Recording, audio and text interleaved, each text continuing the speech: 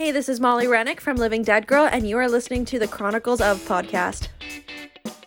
Hello, everybody, and welcome to the Chronicles of podcast. Today, we're speaking to a lady who is the singer of Living Dead Girl, a model, and a huge fan of Avril Lavigne. I mean, who isn't? These are the Chronicles of Molly Rennick. Hello, everybody, and welcome to the 8th edition of the Chronicles of Podcast. And these are the Chronicles of Molly Rennick, aka the Living Dead Girl. It is I, the bearded Brummy Jamie, and with me, as always, is this handsome devil. Les Gossman, Tom. Hello, how are you today? I'm French this week, have we? It's only because there was nothing to jump on, so I was like, shit. Yes, I nailed an intro. You did, yeah. So I was just sat here going, what should I think to do today? I think I shall speak as this French accent. Yes. Oui, baguette and all that sort of thing. You know, croissant. Nice, Marseille. Why is it everything you think of that's a stereotype for France is food? They eat frog's legs, they eat snails, baguettes, croissants, garlic. Do you reckon the French go into a boulangerie and are like, bonjour, oui, deux baguettes, s'il vous plaît, trois croissants, oui, les pastilles. Where is this going? Délicieux, les pastilles. I thought we were getting more of your Cornish impression then. I was getting really excited. That's a Henry Packer joke. Henry Packer was a great comedian. I don't think he ever really did much. I've never heard the name before, but there we go. That sticks. He was on Russell Howard. And it's like, it's such a good point. Like, do you reckon French people must surely... It's probably like, le pastilles. Le pastilles. Do they even do pasties in France? I don't know. They're like, oh, no, monsieur, madame. You have got this orange. We don't have your English shit over here, right? We have the list of cakes and the bread. We make it ourselves, and we don't need your shit with meat in for some reason. Fucking love a pasty. I want a pasty now. I can't stand them. I don't like them at all. Oh, really? Yeah, not. Oh no, I don't know what it is. I find them spicy when they shouldn't be spicy. I don't know if it's the pepper. They're supposed to be a bit spicy. Are they? Yeah, because the whole thing was they were made for like the miners and stuff, weren't they? So it had the pepper in to keep them warm. Really? That's why they've got like a sweet crust on them as well, because it was like their savoury dinner, and then a sweet crust as a pudding. I did not realise you were a fucking pasty connoisseur. What the fucking pasty aficionado over here. Oh, they're absolutely fucking beautiful in Cornwall. If you go to Doncaster, don't fucking have them, all right? No. You go to fucking Doncaster. I don't know why I picked Donny, but fucking Donny. If you go to Donny, don't have a pasty. If you go to fucking Cornwall, mate, all right?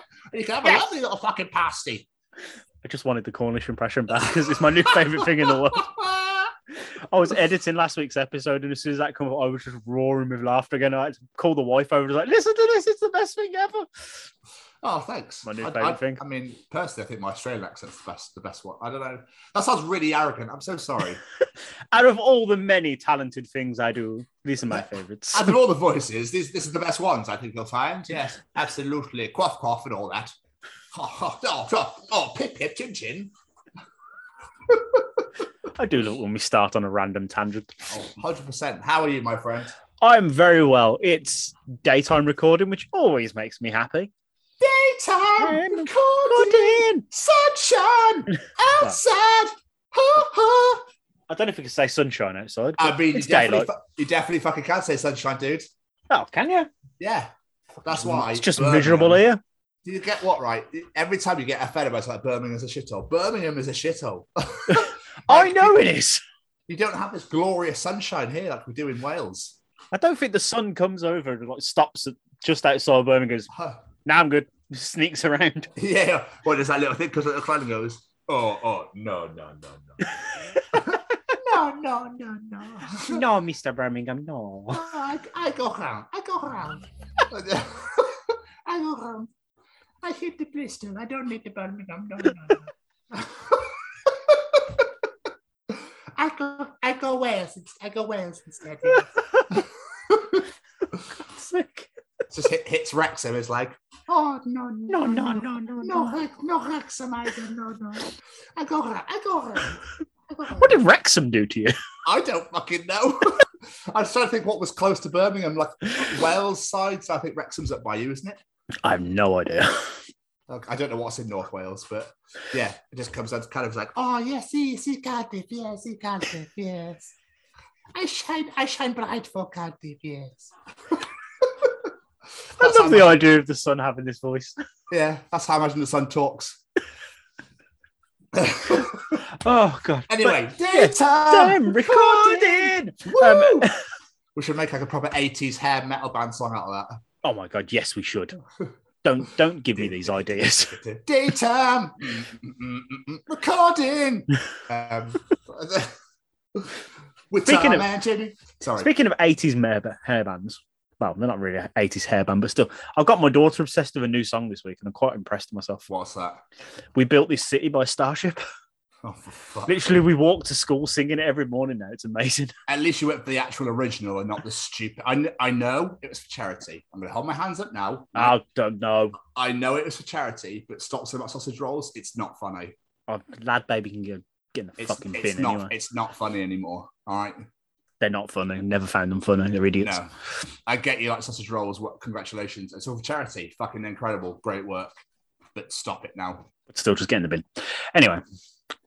But yeah, I'm good. How are you?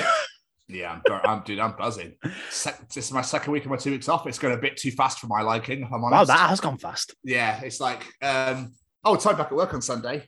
Wait, am I? Sunday, can you stay over there? Can you just, let's just slow this shit down, right?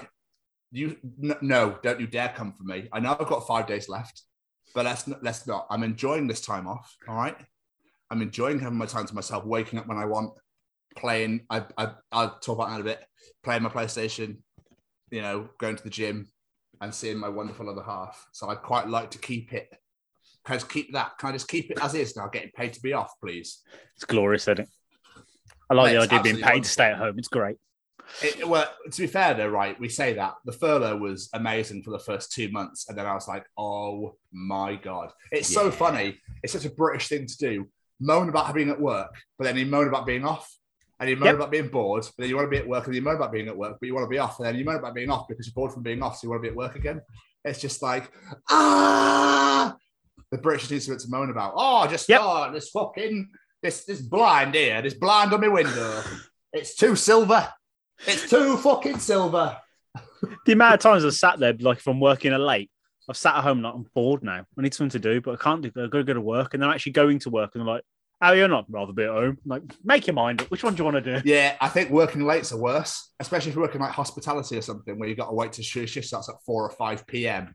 So you're at home like, I want to go do this, but and then I don't want to get too much into that because I've got this. And then you ultimately just like, don't do anything because you're sat there going, I can't wait for 4 p.m. I've got to leave at this time. So I better not gym. I better not go to food shop. I'll just wait.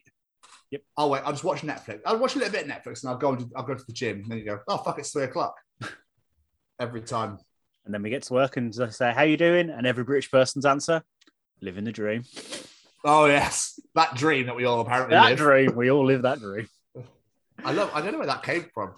I don't know, but it's great, isn't it? Yeah, I wonder if it will always live on. It better do. I pass it down to our children, they trust their children's children, and then, then in 2584, they're all like, hello, how are you? Like, living the dream.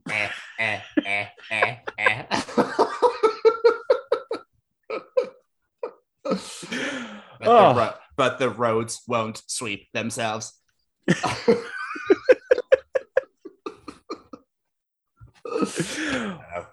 There'll still be roads in 2584. Who knows? We have gone some impressive tangents this week. It'll be hovercrafts and like space shuttles and stuff like that. Like the Jetsons. Yes. Meet George Jetson, his boy Elroy. Sorry. Jane, his wife. I used to know all the words to that. Anyway, I swear it was isn't there a meme or something where he gives her like $1, she takes the whole thing, the whole wad of cash or something. That's just in the intro. Yeah, there's a meme about it, isn't there? That it's like, I would have not punched her in the face, but like, what gives her the right to take absolutely everything? I've got lunch to eat, at work and stuff like that. It's like, I've gone off, I don't know. I can't remember. I remember seeing something and being Tangents have gone on a tangent. Yeah. We're in some sort of void. What's going on here? Jamie? I can hear your voice, but I can't see you. Jamie! Walk toward my voice. Follow my voice. Jamie? Anyway, sorry. Daytime recording. So full of energy. The fact that I necked a cup of tea before we started this probably didn't help either. But well, I was with you there. Don't you worry. Don't you fucking worry your beautiful little face about that. How have you been up to, dude? What's been going on? Oh, what have I been doing? I've been doing lots of Rihanna-ing. Oh, yes. We love a little bit of that. We love a little quack, quack, quack, quack, quack. What else have I done? Was that in case people didn't know what Rennick was? Yeah, just in case. Not other than what I'll mention in a minute of me and you meeting up. Not a fat lot, to be fair. No, you can talk about that. If you quite want uneventful. I was going to now, but yeah, last week me and you we met up. We went to old Cheltenham Town and we went and saw former two-time guest Mr. Tom Stade. Two-time. Well, it could kind of say free-time now, as he was this week's way back Wednesday, so he's kind of free-time. Well, yeah. Well, this is very true. What happened there, Jamie? Oh, what did happen? We went to old Cheltenham Town. We saw Mr. Tom Stade and Mr. Jared Christmas was supporting him, and it was glorious. It was hilarious. I hurt a little bit afterwards from laughing. I felt very sorry for an old couple. He loved them too, didn't he? He really did. And then me and you had a nice little walk. We had some KFC, and it was just a jolly good time together. It was wonderful. It's so nice to hang out with you properly again. I know, yeah. It felt like it went way too quick. It did go way too quick. But ladies and gentlemen, please go and check out Mr. Tom Stade. He is our way back Wednesday this week. But please also, if you're in the UK and try and catch some of his tour that he's got left, you ain't seen nothing yet tour, get on it. If you can get on it, because it's so worth it. Like, so worth it. But the man himself, we bumped into him after the show, and he wants to come back on again. Yeah, he does. I don't want to sound like a dick, but the moment when he turned around and saw me and went, Tommy! I know, it was amazing. A massive highlight. It was just incredible. And it goes to show that this show obviously impacts people in ways that you don't think possible. And it's quite a nice feeling. I love the fact he remembered us, because we didn't say anything to him. We were just stood there. So that was glorious. It's just a nice little moment there. So forgive me. I just like to, enjoy the little wins. You gotta. Absolutely. Have you been watching anything? Not a lot, really. I've also been carrying on watching Friends. I'm so sorry for you. I was waiting for that. I actually did watch a film that I haven't watched in a long time. Two, actually. I watched Pixels, the Adam Sandler movie. Oh, yeah. Incredible. That movie gets shit on. I think it's great. I think it's great fun. Plus, Josh Gad's in it, and I love Josh Gad. I don't know who that is, but it's when people... people don't give their opinions, but it's one of those where, like, I know I talk about this quite a lot with like bands and stuff, and they go, "Oh, so what music are you into, or what bands are you into?" Say, they go, "Oh God, they're fucking terrible. Why the hell do you listen to them for?" Oh, do you know what, mate? Now you've mentioned it, actually, I won't listen to them ever again. Yeah. Oh, so that film shit. Yeah, I won't watch that again. I'm so sorry that I, took my time out to watch something that I enjoy doing, but yet you have the right to tell me that it's shit, so I shouldn't watch it. Do apologise. Yeah. But no, I was listening to something, or I was talking to someone, I can't remember. But then the film Pixar's got mentioned. Like, oh, it's bloody awful, one of the worst Adam Sandler films. I was like, I remember enjoying that. So I rewatched it and I was like, this is great fun. What's not to love about this film? Exactly. It's a little bit weird at the end. If you enjoy it, Jay, you enjoy it. But you enjoy it, don't you? And I also watched the second Teenage Mutant Ninja Turtles movie. Oh, the recent ones with Seamus. With Seamus in, yeah. That was good fun. I don't know why people shit on them either. People just need to enjoy life more, I think. I love the Turtles. I saw a meme earlier, which was someone's arm completely blank with cling film. It said, "I've got tattoos for every time friends made me laugh," and there's no tattoos on there. And I was like, yeah, absolutely. I'm not one of those people that's like, I don't like Friends because it's cool to not like it. I genuinely don't find it funny. So I'm not trying to be one of those knobheads. It's like Nickelback is shit because Nickelback are fucking amazing. Coldplay. I don't like Coldplay either. There are people that think that I'm jumping on that bandwagon. No, I generally don't like them. So it's just, you know what I mean? It's one of those things that it's almost like you have to be some sort of, it has to be categorized now if you don't like something because it's cool to do so. No, I just genuinely don't like it. If you don't like something, you don't like something. Exactly. I don't know why people think now it's cool to like and cool to hate stuff. It's like, this generation's so weird.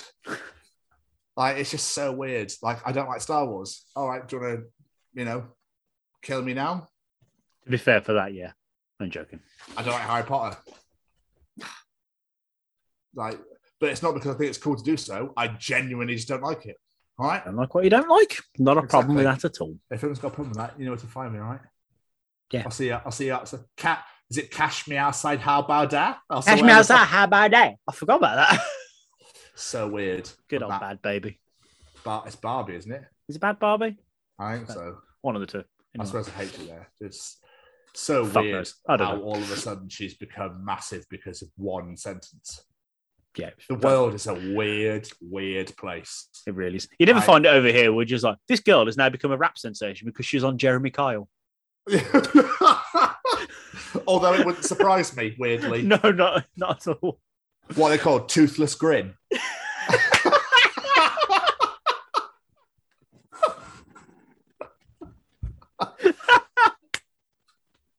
And that we're out. We're done. We're not going to top that. Oh. Anyway, Sorry. How are you? I mean, what have you been up to? Sorry. Oh, dude, that's all right. I've been. Is it Madonna in Holiday? Yeah, you remembered. Something holiday. I don't know. I don't know what the words are, so but like we said, so last time, is it Celebrate? Is it? Yeah. Oh shit, I don't know. There's any holiday song you can think of. It's that. Yeah. So obviously we went saw Tom stayed last Wednesday, as previously mentioned. So I went and booked tickets to see him again in Cardiff in the middle of October, which I cannot wait for. So really looking forward to that. What else have I been doing? And I came back, saw my wonderful other half. We went away for the weekend. We went to Swansea on Saturday. Went to Oxwich Bay. We built a sandcastle like island with moat and put bricks and stones in his doors and stuff. It was really good fun. Really enjoyed myself. It was a beautiful sandcastle. Thank you, mate. Went for a walk. She did most of the work. Went for a walk down the beach. It was really nice, just chatting. It was just lovely. And then she told me there's a Denny's in the UK. The one and only Denny's that's meant to be in the American Canada only is in Swansea. So we're like, we'll get a fucking Denny's then. But the menu, unfortunately, UK people, is very, very small compared to the American one. It's nowhere. It's like a dumbed down version. It's nowhere near the American one. That's a bit rubbish. But still, I had a double cheeseburger and it was incredible and just delicious and so nice, and a millionaire shortbread milkshake, and I was in fucking heaven. And then we came home and we watched Cup of Cheer. Yay! What did she think? She liked it, but she's not into silly movies. So she enjoyed the story and the way it was made, etc. But she found some bits funny, but she's not into spoof movies. So she enjoyed it, but didn't find it as funny as I thought she was going to. So it's a bit like, a bit downhearted. It's like I wanted to be raw and laughed. Like, this is fucking amazing. It was nice while it lasted, love. Yeah. We tried. And then we had a great interview Saturday night. Yeah, we did. Which was just, again, as we say every week, can't wait to release it. Nope. Amazing. Right? It was so good. And then Sunday, NFL Sunday. Woo! Really excited. So love NFL Sunday. Unfortunately, we lost, but still, I still absolutely loved it. And she was getting well into it as well. So amazing. She put my jersey on and we were just having so much fun. It was just so much fun. We went shopping in the day because we're going to a wedding in a couple of weeks. So I bought, I know I was quite like, already coming to a wedding with you. So I had to go shopping for a shirt, which I found, which is really nice. I just got to find some shoes now, but I don't know, it was just really nice going shopping together and like, it just felt normal. I don't know. It was just really, I don't know. I sound like a twat. No, I know what you mean. I get what you mean. It's just a really nice day out. We just really enjoyed it. So did that. And then we, Jamie Westwood, Yes. we got a brand new sponsor. Yeah, we did, baby. Yeah, we fucking did. I turned into Austin Powers. Yeah, baby. I was having a sesh with Braden on Friday. We just catched up chatting. It was really nice. And talked to him about some of the previous guests we've had, the interviews that we've done that are coming up soon. People would have seen it on our social media. But then he turned around to me because obviously he owns a clothing company called Stay Cozy. He was like, how do you feel about Stay Cozy sponsoring you? And I literally snapped his hand off. It was one of those moments where I was like, yeah, all right. Really? And it's a done deal. It's done. It's a fish. This job's good. So you'll hear all about that shortly. So we're now officially sponsored by Stay Cozy Clothing. Yeah. We're going up in the world, boys. All right. And then yesterday I seshed. I went back to the gym to get ready for his wedding. And other than that, man, I had we had a few meetings last night. Well, we had a meeting and I had another one after that. Because obviously you were working. Things are in the pipeline, boys and girls. Things are in the pipeline. We're just working our way through it. Slowly catching monkey, but hopefully we'll get there and we'll have some more big news for you. As they say, it's all coming up, Millhouse. 1,010% Millhouse. I've just realised I missed something off my catch-up moment. Oh, yeah? I now have a grudge that I bear with Kerrang Radio. What have they done? I was listening to that the other day. Well, Becky had it on. And she went, and now we're going to play a classic rock song. And I'm thinking, yes, come on. I love me some classic rock, some Kiss, Zeppelin, AC/DC. Come on. They played Boom by POD. Is that how old we are now, that POD is fucking classic rock? It came out in 2000, dude, so... Fuck, I felt so old in that moment. Yeah, give me some Zeppelin. Give me some Van Halen. Give me some Guns N' Roses, Metallica. Yeah, woo! And now we're going to play a classic, Metro Station Shaking. What? Sorry, can you just repeat that? Like I went like 2008. Like... I was genuinely floored. I was just like, no, POD is not... Don't do this to me. Unfortunately so, pal. Oh. I mean, I wouldn't call them classic rock, obviously, they're new metal, but it's rock and it's now classic. It's a classic. No, it's not classic rock. It's a classic, I'd say. Just boom. Here comes the boom. Ready or not. Here comes the boys from the south. For the first time ever in the Chronicles of Podcast, I can't wait to say this. Shall we have a word from our sponsor? Hey, Jamie, do you like being cozy? I do. And do you like staying cozy? I like that even more.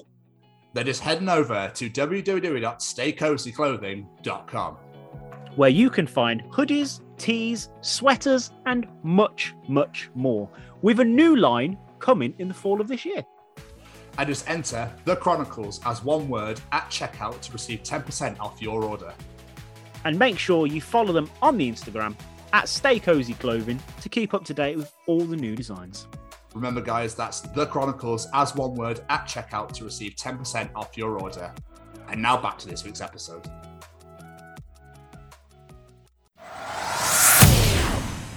Hi, I'm Jeremy Saffer, rock photographer. Check out the Chronicles of Podcast with Jamie and Tom, or else something bad will happen sometime, somewhere, and it'll be your fault. Yeah, so if you go to the checkout and put in The Chronicles, all in capitals, into the checkout, you will receive your 10% off Stay Cozy Clothing. So please head to www.staycozyclothing.com. How amazing is that? It feels pretty fucking titties, I'm not going to lie to you. And just a quick one, a massive thank you to Braden and Sean for doing this with us. It means the world. Yeah, thank you, boys. We really, really appreciate it. And it's going to be nice to go into business together, and a nice little partnership's going to brew, and excited to see what's going to come of it. So make sure you go to www.staycozyclothing, everybody, and type in The Chronicles in capitals, all as one word, into your checkout to receive your 10% off. Jamie. Yes. It's time to be treached. Is this guy coming to talk to the world with his infinite knowledge again? You mean previous? Is Callum coming to treat us all? Yeah. You're damn right he is, previous. Welcome to Callum's Treachings. Guys, welcome to Callum's Treachings. Callum is back.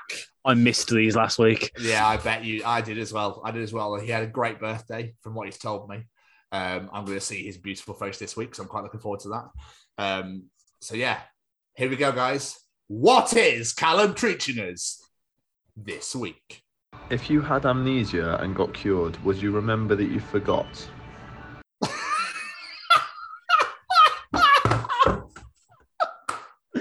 We're off to a blinder. That's a really good point, though. That is a really good point. So would you actually remember that you'd forgotten? Obviously, you know, because people have told you, but would you have that memory that you forgot? I think that you would remember from when you last remembered. Yeah. So I don't think he'd...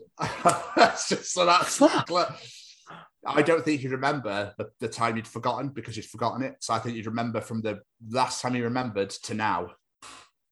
But even if you're cured and you got those memories back, say like you couldn't remember the last 6 months of your life or something, and then you remembered those 6 months of your life, would you remember that at one point you didn't know those last 6 months? I think you'd probably shit yourself and be like, how the fuck am I older? Bigger, taller. Fuck, that's really... I don't even know what the answer to that is. That is amazing. Do you reckon amnesia's like being in a coma but awake? Pretty much, I imagine. Yeah, so that's what I think. I think that you'd be like, what the fuck? It's like Captain America. Yeah. I don't know. Like, what the fuck's happened? It's not 1960 odd anymore. It's 2012 or I don't know, something like that. 2012? I don't know. Do you know what I mean? I was trying to think of when Captain America came out, when he woke up. Yeah. But yeah, so I think you'd remember up until the last point you remembered, and then you would remember from that point onwards, so you'd not remember anything in between. Oh, I like that one. Good work, Cam. That was absolutely amazing. We're off to a flyer already. I know. Oh, and what else, Jamie, is Callum treating us this week? Why isn't 11 pronounced 1-1?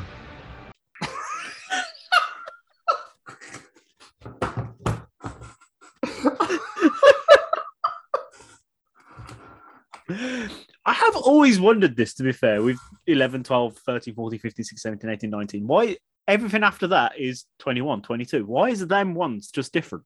I don't... So it's the guy... I know it can't be the guy at the clock because there's 24 hours, isn't there? Yeah. That's a really good point. I don't know. So what, 1, 2, 1, 1, 2, 2, 1, 3, 3, 1, 2... Yeah. Wait. 1 T4, 1 T5, 1 T6. Oh, 1 T. Yeah. 1 T. Unless the person doing it just went, this sounds stupid. Yeah, but if it was a normal thing, you wouldn't think that, would you? No, this is very true. 1 T1.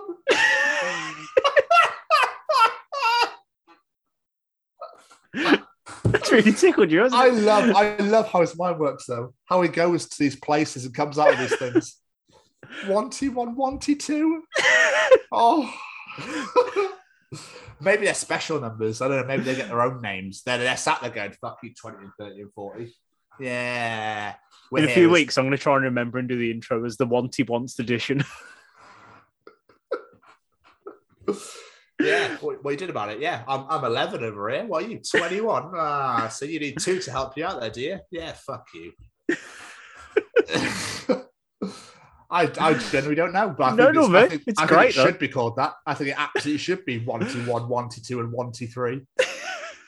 And I'm going to do everything I can in my power to make sure it's called that from now on.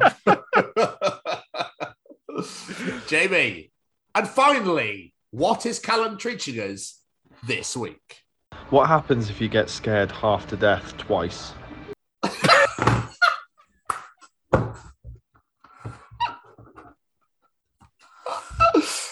Oh my god!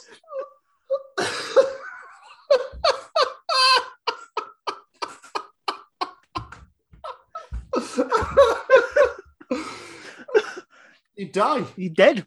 Yeah. Because yeah. Holy shit. Would there be a time limit though? So like, if you get scared hard to death, half to death, is there like a time limit for your life to like regain full health before it happens again? And why is it half death as well? It's one of those weird English language things, isn't it? Yeah, it's just like, why isn't it a quarter? Depends how scary it is. It's so weird. There's something in Tom's journal now that links, which I'm quite excited about. Oh, beautiful. But like, yeah, it's so weird. Like, yeah, why is it scared half to death? Why not? I mean, it's scared to death as well, isn't there? But then you don't die because just unless your heart actually like gives up. It's that scary, just gone. Shit. Someone just goes, boo. Ah, God, you scared me an eighth to death. Only an eighth. I've lost my leg. We're fine. Your arm just dies and falls off. Like, Yeah. Oh, you only scared me like, I don't know, a third. So good. Callum's treatings have been absolutely amazing this week. They really have. I have to. You wonderful man, Callum. You beautiful, wonderful man. And that was Callum's treatings. Oh my God, I need to recover from that now. Oh, Do you often wonder if anyone else finds these as funny as we do? I know a few people that do. I know That's people all right. that absolutely love these treatings. Well, your dad, for I example. was going to say my dad's one. Yeah, I bet he's loving. Hey, Steve Terry. There he is. There he is. You'll never know what I've got this week. You know what happens if you get scared after death twice? Do you have any idea? Why is it not called 1T3? Anyway, where's Tony? Oh yeah, Tony got eaten back lion. Yeah, I remember. Oh, Jamie. Yes, sir. It's time for Tom's Journal. And welcome to another edition of Tom's Journal. And welcome to another edition of this glorious book of mine. So, let's start off strong, shall we? This is the problem when I save photos to find. I found it. Anyway, let's go back to the Avengers, right? Yes. Imagine Steve Rogers getting Call Me Maybe or something stuck in his head and then getting upset that he has to wait 70 years to hear it again. Peggy is like, Steve, what's the weather like outside? And Steve is like, give me a second, I'll just Google it. And then he realizes and just sitting there like, fuck. Could you imagine? That'd be horrific, wouldn't it? So here's my number. Oh, I'm just going to put that on spot. Oh, yeah. The song's not actually out for years. Oh, I love that. Of all the songs that get stuck in your head, though. Yeah, I'll be so shit, wouldn't it? Oh, I'll be fuming. Life is a mystery. That's a banger. Shit, and I can't listen to it anymore. I have to keep singing it to myself. Oh, God, I would hate that. I'd be like, I just want to listen to Ice Like Kills, please. And I'm going to wait. I'll be dead by the time they come out. So this was the most Cheltenham thing I think I've ever heard in my life while we were at Tom Stayed. To the point where I was just like, oh my God, this is why I left this town. There were two toffs behind us, two fucking like Tory couples. Just you could just tell. Oh yeah, I know who they were. Yeah. And one of the guys went, "Shall I run towards you with my arms outstretched?" And the other one just went, "Only if you want to get picked up." I heard this, and I had the exact same reaction. Oh God! Oh, banter, Tony! Banter! All aboard the banter bus, my friend. I am. You could call me the Archbishop of Banterbury.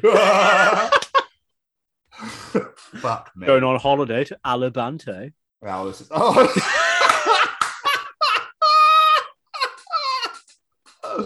Surprised it didn't go, ha, ha, ha, ha, lads. Like, fuck's sake. Just get in the bin. Yeah, I remember them. I remember them saying that as well. I was like, oh, it's cringed so much. And you just feel a bit sick. Right. I've got some beef with Facebook right now. Oh, what's he done? Okay. What's Zucker done? When you get a picture, right, and it says, who is this? Wrong answers only. Do you know what? Fuck off. Yeah, I hate those. I literally don't give a shit. I literally could care less about how this is fun. I just don't understand. Who is this? Well, it's Delboy. Well, that's the right answer. Well, exactly. It's because that's who it is. Why is wrong answers only a thing? It's not funny. The only time it's funny is if someone uses their imagination and has a twist on it, but most people will just go, his name's Bob. Fuck off. Can't stand it. Stop doing it. No, I Stop don't like doing them it. ones either. Stop it. Just stop it. Stop that and stop your at seconds get to spend a whole year in this mansion. No, they fucking don't.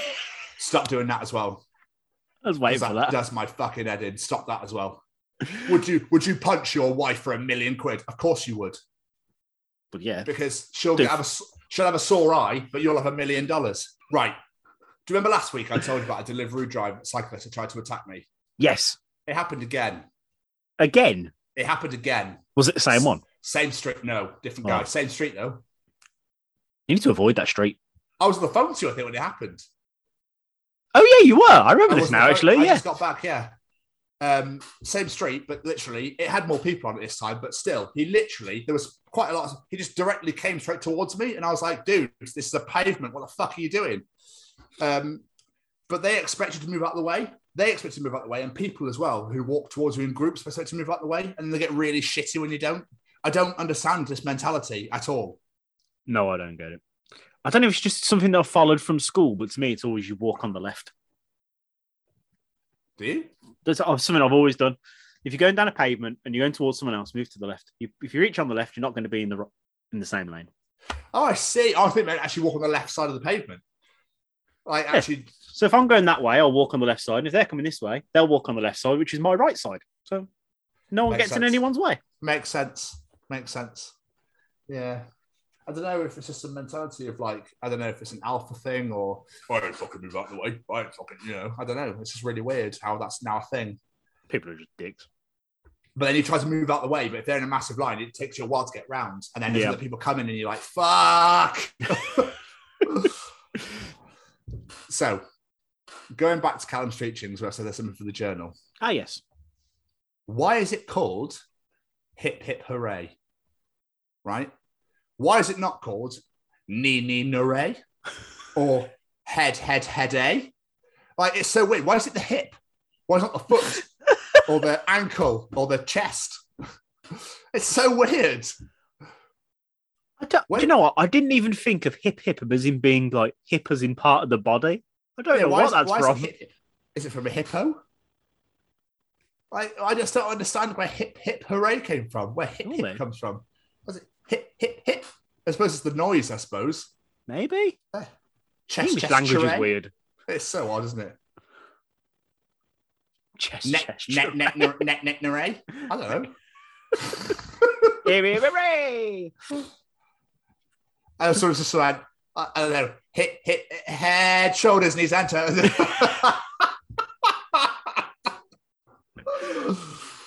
Oh, and finally, Mr. Westwood. What have you got for me? There's a player at Ebbsfleet United. It's a football team in the conference, right? I was going to say where? Right. Guess what his name is? Go on. Mambo. Please tell me he plays in position number 5. With shirt number 5. His number's actually 18. Oh, what a missed opportunity. Imagine signing a player called Mambo and not giving him the number 5 shirt. Poor form, Ebbsfleet United. Definitely. Poor fucking form. You just wouldn't do that. I love the fact that me and the meme are on the same wavelength, though. Yeah, exactly. I'm fucking proud of you. What? Why would you not give him the number 5 shirt? Unless he specifically turned up to work on the first day and went, I swear to God, if you give me the number 5 shirt, we're going to have words.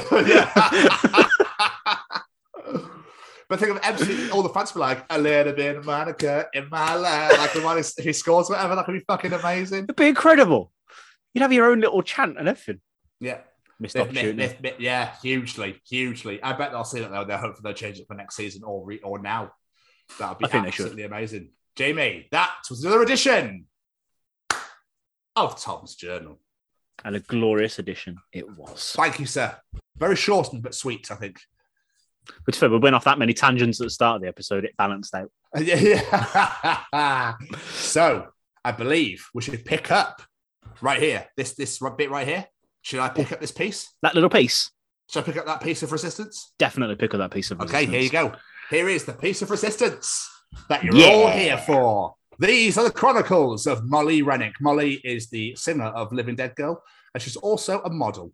She is smashing and taking over the world with her band Living Dead Girl. It's a weird, gothy, poppy, punky, Avril Lavigne sort of style. It's really cool. I think if you got Avril Lavigne and you got Arch Enemy, and then you put them together, you'd get Living Dead Girl. That's the best way I could think to describe it. Go. I am obsessed with this band at the minute. I've said it before and I'll say it again.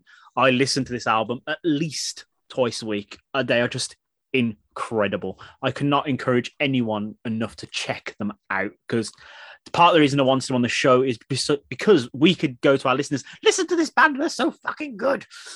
And doing this conversation, Molly is an absolute hero of a person. She is inspirational like no other. Like, if you want something in this world, go and get it and do everything you can to get it. It's remarkable, this story. Full respect to this woman. Absolutely incredible. Yeah, amazing. She was just a genuine legend. Lovely to talk to. And we really appreciate you taking your time out to sit down and chat with us. Jamie, any final words?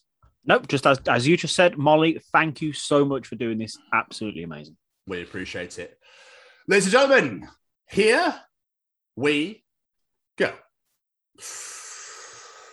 Ladies and gentlemen, interviewing this week, she is a model, the lead singer of Living Dead Girl, and a massive fan of Avril Lavigne.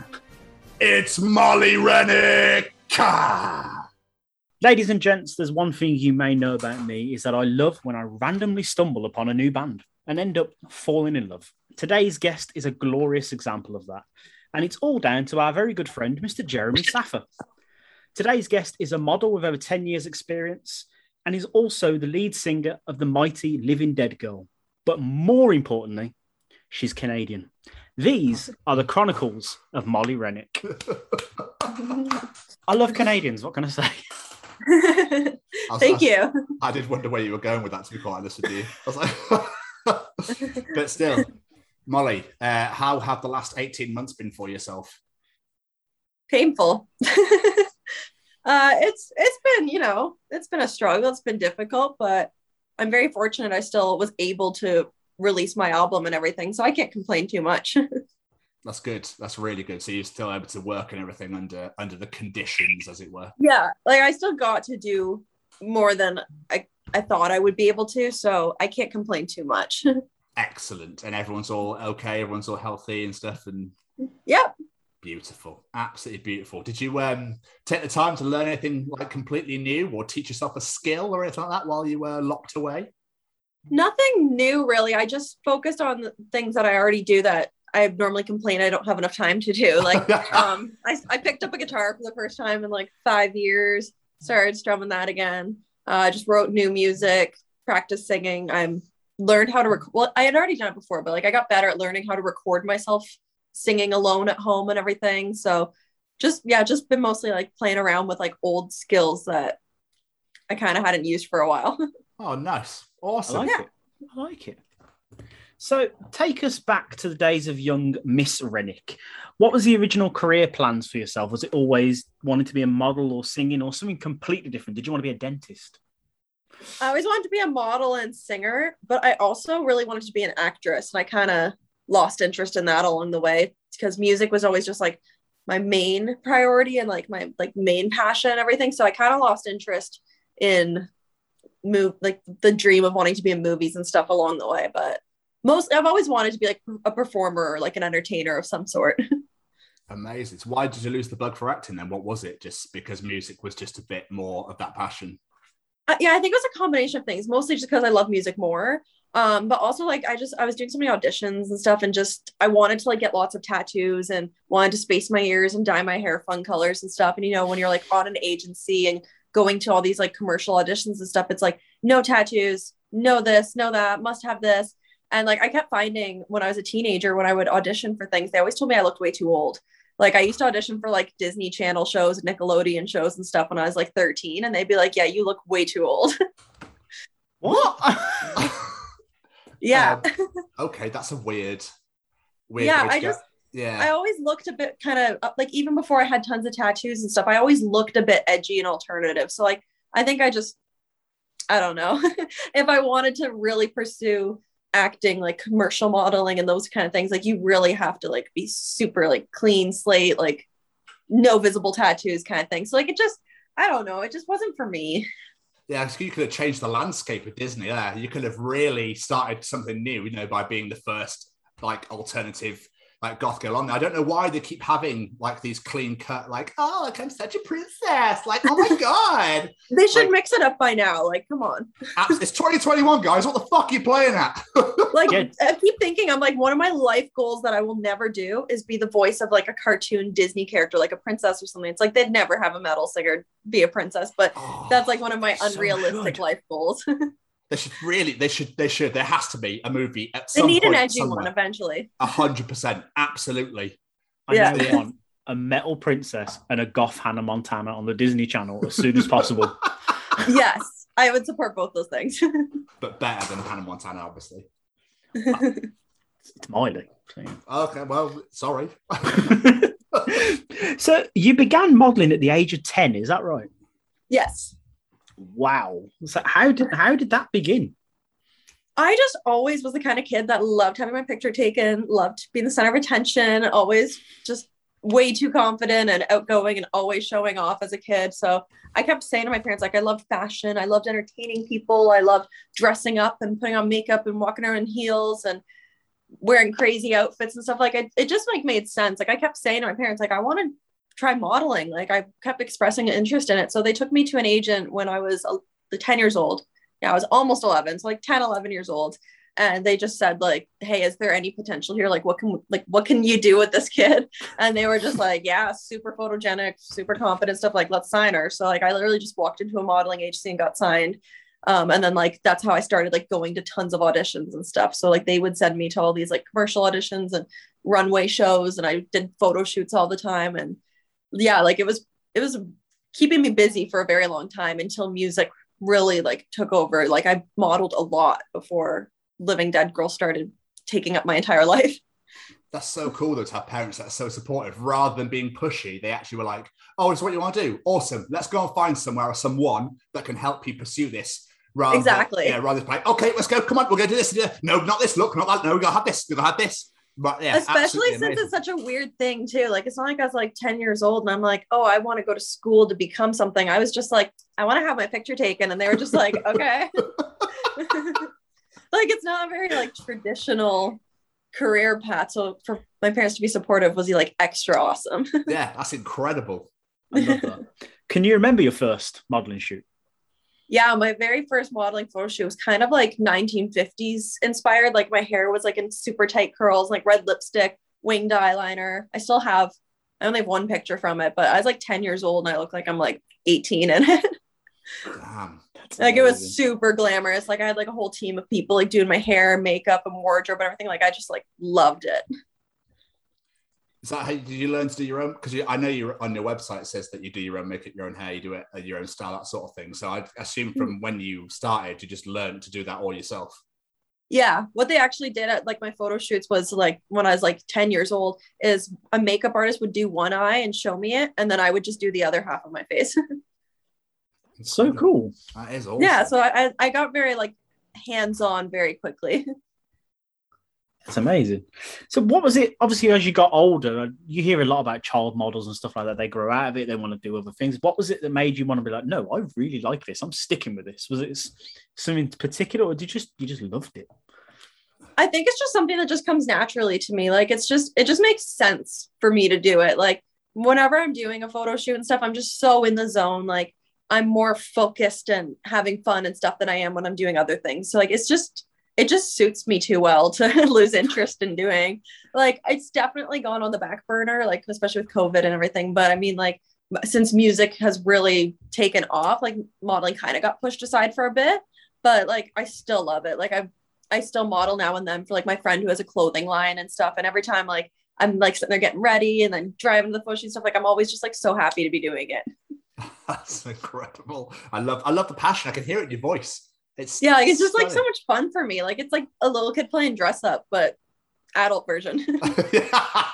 Like I get to wear so many cool clothes, and like I get to like work with so many different like cool creative people and stuff, and then you get like your finished product, you get to like show it to people and stuff. Like it's just like a fun creative thing. Yeah, it's like, guys, look how good I look at me. Yeah, it's like can you believe that's me? I don't look like that in real life. Yeah, what the hell, what's going on here? Like, with all the all my days, I've forgotten the word, styles that you come up with and whatnot. Like, do you come up with it yourself, or do people go, oh, I've got this shoot that I want to do you want to do this? Or you're like, oh, these are my ideas, can we do this and this? It depends. If I'm being hired, then I have to just like do whatever they want for their creative vision. Like if like they're hiring me to like bring one of their visions to life, then I usually like don't have a lot of say in that. Like obviously I'll turn down something if it like doesn't suit me. Like if I get a job offer that I don't want to do, I'll say, hey, find someone else for this. I'm not the right person. Yeah. But yet, like usually I do have some kind of input on like how my makeup is and like how I look and stuff. But I've had photo shoots where like I get there and like the outfit's already chosen and everything, and like it's like wear this. But like, and usually I have more creative input when it's like a collaborative thing. Like if it's like, hey, this is my idea, I'm looking for a photographer to help me bring it to life. Like usually I have more input when it's like a for fun collaboration. Cool. I'm pretty certain Tom's been reading my notes, because that's pretty much my next question. That was a bit weird. Sorry. But adding on to that, like when it comes to modeling, that's something I've always wondered. I'm going to sound like such a bloke in this. I really am. But when it comes to a modeling shoot, is it a case of wear this, go stand over there, stand like this, look beautiful? Or is it, you come up with the poses yourself, or do they literally tell you, put your arm there, put your leg there, Usually I just do my own thing, and like I just start going for it. I just start doing whatever I think looks good and whatever feels natural with that setting. And then they'll give you direction. Like you'll already be in a pose and it'll be like, okay, tilt this way, or slightly tilt your chin this way, or change your hand or something. But usually I just kind of like go for it and do my thing, and they'll just tell me like more of this, less of that. Like I just walk in and just start doing whatever I want until they direct me otherwise. I'm here. I'm just like, this is what you got. Yeah. So we probably should talk about the band, shouldn't we, really? Yeah, maybe. So Living Dead Girl, I'm not joking when I say that I love this album. I've lost count the amount of times I've listened to it already. Like the moment I heard Beautiful, it instantly went on my playlist. And every song is an absolute hit. But what was it that made you want to get into music and be a singer in the first place, especially in a metal band? Oh man, I can't remember a time in my life when I didn't have it in my mind, I'm gonna be a singer one day. Like I remember thinking that when I was like 4 years old. Like I used to just sit at home and like watch much music and watch, back when that was a thing, like music videos on TV. I don't remember the last time I've seen one, but it used to be a big thing. I used to just like watch like, and it'd be like Avril Lavigne music video stuff, and like that was like my first introduction to like a female who wasn't your typical pop star, like it wasn't like Britney Spears and Christina Aguilera and like the super girly ones. Like Avril was the first time I saw like a girl playing guitar and singing angry lyrics and stuff, and I remember just thinking like, wow, she is just so cool. Like I just like always had in my mind, so I was like a really little kid, I was like, I want to be like that. Like I want to just like play guitar and sing angry music. Like I don't want to sing like girly pop music. Like no hate on that, but like it's just always been my thing that I've always liked, like aggressive, heavier music. Like discovering her was just like my gateway towards, because I always knew like I liked her ballads and her softer songs too, but like the songs that always stuck out to me were like the angry ones. So I was like, oh, I like when there's more guitars and heavier drums and like nastier lyrics. So I was like, I like music like that. So I started like looking for more things like that. So yeah, you wouldn't think that listening to Skater Boy would get you into metal, but it was definitely like, it was a gateway towards like angrier music for me.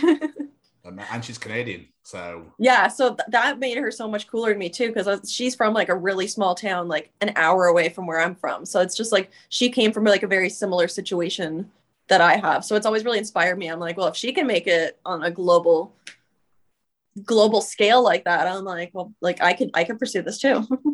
Absolutely. Was she one of your big influences then? Was there anybody else that influenced you, or was she the main one? She was definitely my main one, like, because I've just loved her since I've been like 3 years old. But I also had a lot of other influences too. Like I kind of play from different genres and different types of metal and stuff. Like there wasn't just like one band that I was like, I want to sound like them, because then you just have a ripoff. Yeah. But like, I think that's how my music ended up sounding so me and so like different, is that my biggest influence is a pop singer, yet I make metal music. But I also listen to like Marilyn Manson, Hailstorm, Motionless in White, In This Moment, Avatar. Like I listen to lots of different kinds of rock and metal. So I think that's how it really helped me like make my own sound, was that I drew from such a versatile pool of artists to begin with. So there was like elements of this, but there's a bit of this and there's a touch of that and there's a sprinkle of this. Like I didn't just have like a very narrow influence. You know what I mean? Like it didn't, like it was just so all over the place, and that's how it became what it is. It's almost like you're creating your own subgenre. There's so many subgenres now, loads of them. Yeah, So, we were literally joking, like when we were finished recording the album, the producer and I were like, I think we just invented like a new kind of metal. Like it's feminine and has pop elements, but it's still really heavy. And we were calling it bubblegum metal. Great name. That is an amazing name. I should trademark this now before it becomes a thing. 100% roll with it. Roll with it. Yeah, like I invented this genre. Like I'm going to go copyright this now. You're right though. Like on the album, you can sense those different influences from you. Like the song, especially in Exorcism, there's so many different styles in that one song. They blend so well, and you can see where all your influences come from. Thank you. I'm glad it was clear, and it's not just like, what is this girl doing? Especially, you mentioned Avril Lavigne. When I was doing my research, I found an amazing picture of you and Avril. You're dressed just like her. It was taken. Even when I walked in, she was like, wow, like we look like sisters. And I was just standing there bawling my eyes out. Oh, wait. It's like, you can't tell I'm crying in the picture, but I walked into that sobbing. Damn. It was a bit embarrassing. Yeah, but it's someone that's inspired you to, become who you are today and everything. So it's understandable completely. Yeah, like I'm just glad I didn't like faint or pee my pants or something worse. So like I'm not gonna complain. It wasn't that bad, but like, oh man, I was a mess. It would have made it more memorable for her if you'd peed yourself and fainted. So I really should have. Like, why did I stop with crying? Like that's not enough. Avril, I'm so sorry. Like, oh my god. Don't mind me. I'm just very happy to be here. Yeah. Clean up on aisle 5. Like, clean up at the meet and greet. Sorry, I just wrecked your set. I always ask this when I talk to singers, because it's something that I find fascinating. But how and when did you like realize you were a good singer, let alone not good enough to be in a band? The problem is that didn't come until after I was already in a band. I love that answer. That's amazing. I'm gonna straight up admit I couldn't sing to save my life, and I was in a band. I loved singing. It was my passion. I had fun doing it, and I was just confidently terrible for years. And now I look back on videos and I laugh, and I'm just like, I'm glad I was so confident and trying so hard and stuff, like as a teenager, because I got the experience and I got feedback and I learned from it and everything. Like I'm grateful to have had growth. But yeah, like I was bullied in high school because like I would just post videos of myself singing on YouTube and they were terrible. And I was just confidently owning it, and I was like tone deaf. So I got made fun of for like years. And then like I got a new vocal coach and unlearned some of the things I had been taught, where I was just like blowing my voice out, like pushing it too hard to the point that it just sounded like awful. Like I just had to like relearn some techniques and stuff. And after like a couple months of practicing with like a new teacher, I was just like, okay, no, I can sing now. I was just doing this wrong. Was it like shower singing? Yeah, like it was just, I don't know. I had like this weird, I'm not even going to say technique. I just like really used to push really hard from my throat. Whereas you're supposed to push it from your diaphragm. Like you're supposed to like really control it with your stomach breathing. But I used to just like really harshly, I don't know, but like it sounded bad. And like I was like auditioning members for my band and like making like YouTube videos and like making like stupid little like amateur music videos and stuff. And like I was just like rocking it. But like, yeah, I didn't actually get good until probably like 4 years ago. I started getting good. The thing is, though, like Oh, sorry, my light is flashing for some that's reason. absolutely fine. It's all good. Don't worry about it. I mean, yeah, it's fine. YouTube, you say? No, I'm joking. Did you take those videos down? Oh, I deleted them. I found a couple of them on my old computer, which doesn't have speakers hooked up to it, so I can't hear the audio, but I could see the videos. And a few months ago, I came across them and I just watched them and I was cringing so hard. It's like 13-year-old me trying to sing really high, difficult Avril Lavigne songs, and it was like, oh man, like maybe one day I'll post myself like reacting to them or something. Like I'll hold on to them for that purpose. That is genius. That's exactly what I was going to say. But I bet those people that take the piss out of you now are sitting there going, fuck, whoops, sorry. Literally, people used to bully me, follow me on Instagram now. And I'm like, I'm not holding a grudge. Like if you were mean to me when I was like 14, it's like I probably deserved it because I was a weird 14-year-old that was way too confident and annoying. So like maybe I kind of deserved it to some degree. But it's like, it's just funny to me. It's like I recognize people who watch my stories every day and I'm like, you used to call me ugly. Why do you like my pictures now? I wonder why, Molly. I wonder why. I'm just like, why are you confidently creeping me? I'm like, if I were you, I'd at least use a fake name, but hey, okay. Yeah. I bet just go back to the one thing really quick. I bet you get some horrific shit. I bet you get loads of messages and stuff like unnecessary. Yeah. People. Sometimes I go into my request folder just for shits and giggles. Like I'll be like with like one of my male friends and I'll be like, I'll hand him my phone and be like, read my messages. And he's like going through and he's like, I'm getting upset. This is why I don't want to have a daughter. Yeah, it's obviously it's a taboo, so it's a bit of a shit subject to go into, but like I don't know, it's just I don't know. I hate it. I absolutely hate it. I don't get why people think that sort of shit works. I don't know why they think that that's okay. I don't either.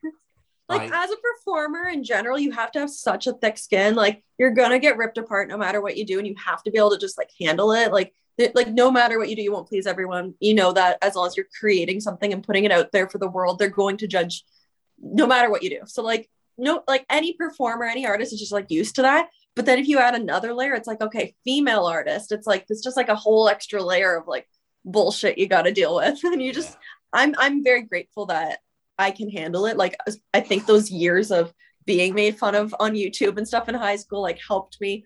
By now I'm 22 and I don't give a shit. Like I don't care what anyone says or thinks, but yeah, like you just have to like really not let it affect you or else you'll go nuts. Yeah, fuck those guys. Fuck all of you pricks. Yeah, I see you guys watching my stories. Fuck you. Yeah. So is Living Dead Girl your first band? It is, but we changed the name a couple times when I was like 16. I always wanted Living Dead Girl, but I used to have band members who would argue with me about that. And they're like, but we're all dudes. I don't want to be in a band with the word girl in it. And I'm like, well, you came to audition for my band. So I was like, I kept trying to stand my ground and kept trying to keep it as Living Dead Girl. But I used to be like 15. I'd be in a band with like a bunch of like 25-year-old dudes and they'd all like try to boss me around. Like, no, we're not calling it Living Dead Girl. That's stupid and stuff. So like it changed a lot throughout the years. Like we kept switching up names and I've been through so many different members because I kept finding that like people would only want to play for fun, which is fine. That's cool if that's just your hobby. But like it took me a really long time to actually find people who were like in it, like who were committed and dedicated and wanted to be in like a band that's eventually going to be touring and everything. So like it was my first band, but with a lot of different member changes and everything changed so many times. Where'd the name inspiration come from? Where'd the name come from? I came up with the name because my parents told me that they thought I was a stillborn when I was born. For the first like few minutes of my life, my skin was like bluish gray. I was not breathing. Like I did not come out and just like start crying the way you think babies are supposed to. Like my mom literally said like the doctor thought you were dead. Fuck. And like my mom had like just given birth and was like, oh shit, like are you kidding me? Like she said like she was looking around the room and she's like all the nurses and like her mom and like the doctor and stuff there, everyone was just like quiet and freaking out and like she said the doctor was just like gently slapping my face like, come on, please breathe, come on, like please breathe. And then like a few minutes later I was like, okay, hello, I'm good now, I guess. Stop slapping me, please. Yeah, so like they thought like I was dead. So my mom told me that story when I was like, I don't know, like 10 years old or something. She's like, yeah, we thought you were dead when you were born. I just immediately was like so stoked when my mom told me that story because like I started dressing gothic when I was like 9. I started wearing like black lipstick and everything. So I was just like, this is so cool. I was like, I was born dead. Like, I just thought it was like such a cool story. So I was just like, I don't know. I just came up with Living Dead Girl because I was like, I felt like it just summed me up. Like, it suited me. And I didn't even know it was a Rob Zombie song until after I started printing it on t-shirts and stuff. Someone told me, and I was like, oh shit. So then I had to like start Googling like copyright laws and stuff to make sure it was fine. And it is, obviously, like song title and band name are two separate categories. Yeah. So it doesn't affect it. But yeah, everyone always assumes, they're like, oh, you're a huge Rob Zombie fan. And I'm like, well, yeah, I like Rob Zombie. Like, he's not like my favorite artist, but like I wasn't sure why people kept asking me that. That's what I thought it was going to be be fair, but no, apparently not. Yeah, like I'm gonna straight up admit, when I was 15 years old and named my band Living Dead Girl, the only Rob Zombie song I knew was Dragula at the time. So it wasn't from that. Wow. Not A question I always ask singers as well, but I love asking this question. Well, just musicians in general. Music videos, love them or hate them? Love them. Obsessed with them. Really? You're the first Everything person. about them, like, I'm obsessed with. That's incredible. I mean, because in a way, you get to combine your two passions and your two loves in one, really, because you can dress and stuff how you want. Because I imagine you come up with all the concepts, yeah? Yeah, I'm a control freak with that stuff. Phenomenal. Absolutely. Like, I love like picking outfits, the makeup look, the hair look, like, because to me, it's just like another layer of creativity you get to add onto your music. Like, I already love expressing myself with music and everything, but like then it's like taking it a step further. It's like now I'm bringing the song to life, and it's like telling a visual story using your music. Like, it's just, I don't know, it's just another layer of creativity to your music.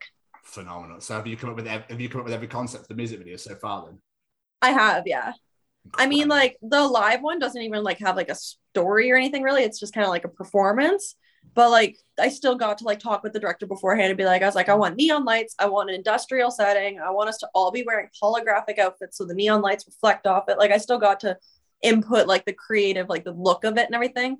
And then with the Poltergeist one, like, I found a bunch of example videos. I made like a Pinterest board of pictures.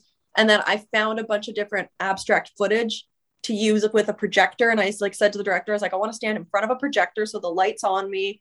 And I wore the same dress as like the album cover Exorcism in the Poltergeist video, because I was trying to like tie them into each other and stuff. So I was like, I still got to like input a lot, even like when they weren't like, they're not like a storyline video or anything, but like still coming up with the visuals and everything. I got to do all that. Directors must love you. I don't know if they do or not. They probably think I'm pushy. Because you're like, here you go. And they're like, oh, awesome. That's my job done then. Easy. So let's go. Yeah. Like, I don't know. I feel like admittedly, I'm a bit of a control freak, like with that kind of stuff. Like, I like to do everything, which is probably to people who work with me, probably a bit annoying, but like, it's probably easy for them though, because like, I just show up and already know what I want. It's like, I'll explain it, I'll describe it, I'll send example photos and stuff. And it's like, this is easy for you guys. Yeah. Well, I mean, to be fair though, Molly, it's your thing, it's your band. So surely you want to portray your band the way you want to portray it. Well, that's how I always feel. It's like, sure, this, like, my videos are, it's a representation of the person who filmed it. It's a representation of the person who edited it. Like, everyone is involved and it's everyone's work. But like, at the end of the day, like, it's like this video is the determining, like, the deciding factor if people are going to like my band or not. So like, I want to put my best foot forward with everything. I remember watching the video for Alive, and I was just thinking to myself, those poor guys must be absolutely roasting to death in those outfits under those lights. We were freezing, actually. It was really? in an old abandoned hydro building, and like, you could see our breath. That's how cold we were. Like, I'm surprised it didn't pick up on camera. We were all shivering, and you could literally see our breath in front of us, especially the scenes where we filmed in the basement. So like, where we're not playing together as a group, but everyone's playing individually. It was so cold. I literally complained the entire weekend. Like, it was a 2-day shoot, and I just stood there. Like, when we weren't filming, we all had blankets wrapped around us and like huge coats and everything. And we were all like huddled up, like whining that we were cold. Where were you? Well, it was just like this like huge industrial building. It's in Hamilton, Ontario, which is like an hour past Toronto. So like, it's like, it wasn't even a video set. There was no bathroom there, and it had dirt floors. So like, we all showed up and didn't know this going in. Like, I have like my bags of like snacks for the band. Like, I'm the band mom, obviously, because I'm the girl. Like, I packed everyone lunch and some snacks and everything. I've got my juice boxes. And like I had like portable phone chargers and bottles of water for everyone's stuff. And then we like show up and it's a dirt floor and there's no table or anywhere to put our stuff. So all of our things just got like filthy, like all of our instruments, because it was like a dirt floor. And then we get there and they're like, oh yeah, there's no bathroom. And I was like, okay, so for the guys, this isn't a big deal. But I was like, what do I do? So we were filming for like 2 full days and it was freezing. And yeah, like it was all of those things like that at the time kind of suck, always end up making like fun stories to tell later. It's like an experience, like it builds character. It's just like, yeah, I was freezing cold. There was nowhere to go to the bathroom. Well, what we would end up having to do is the director lived like 5 minutes from the set. So anytime someone had to pee, we would just like leave and then come back. But it was just like an experience because it wasn't a video set. Like it wasn't a movie set. It was an actual old abandoned building. So it was kind of hard to work with. That's amazing. Middle of some random place. Just why not? Yeah, like I said to the director, I want something that looks industrial. And then when we showed up, I said, looks industrial, not is industrial. I was like, I meant like a movie set that looks like this. But I was like, it worked. It looked cool. It looked awesome. So, and it was actually such a creepy building. There was like all these freaky dark tunnels and we'd all like go down with flashlight stuff. Like the scenes where I'm like in like hell, we were calling it, with like the orange light behind me. Sorry, I have no clue why my ring light is flashing. Just so everyone ignore that. But yeah, the scenes where like I was in that weird tunnel with the orange light behind me, like the ceiling was this close to my head. Like I was so claustrophobic. It was freaking me out and it smelled so musty down there. We saw a mouse and I was like freaking out a bit. And like it was just this tight little tunnel, like underground. Like it was actually like I was like freaking out a little bit on the inside. Like I was less scared once like everyone piled into the tunnel. Like we had the director and like the lighting people and everything. And like so I was like, okay, well at least I'm not alone down here. Like I don't know what the fuck I think is down here or why I'm so scared of it. I was like freaked out. I was like, what if I step on like a rat or something? It was so dark and it was so tight. Like, and I kept thinking like my brain always goes to worst case scenario for no reason. I kept thinking like, what if the ceiling collapses? And then I was like, why would it collapse? This is like a 200-year-old building. Why would it collapse?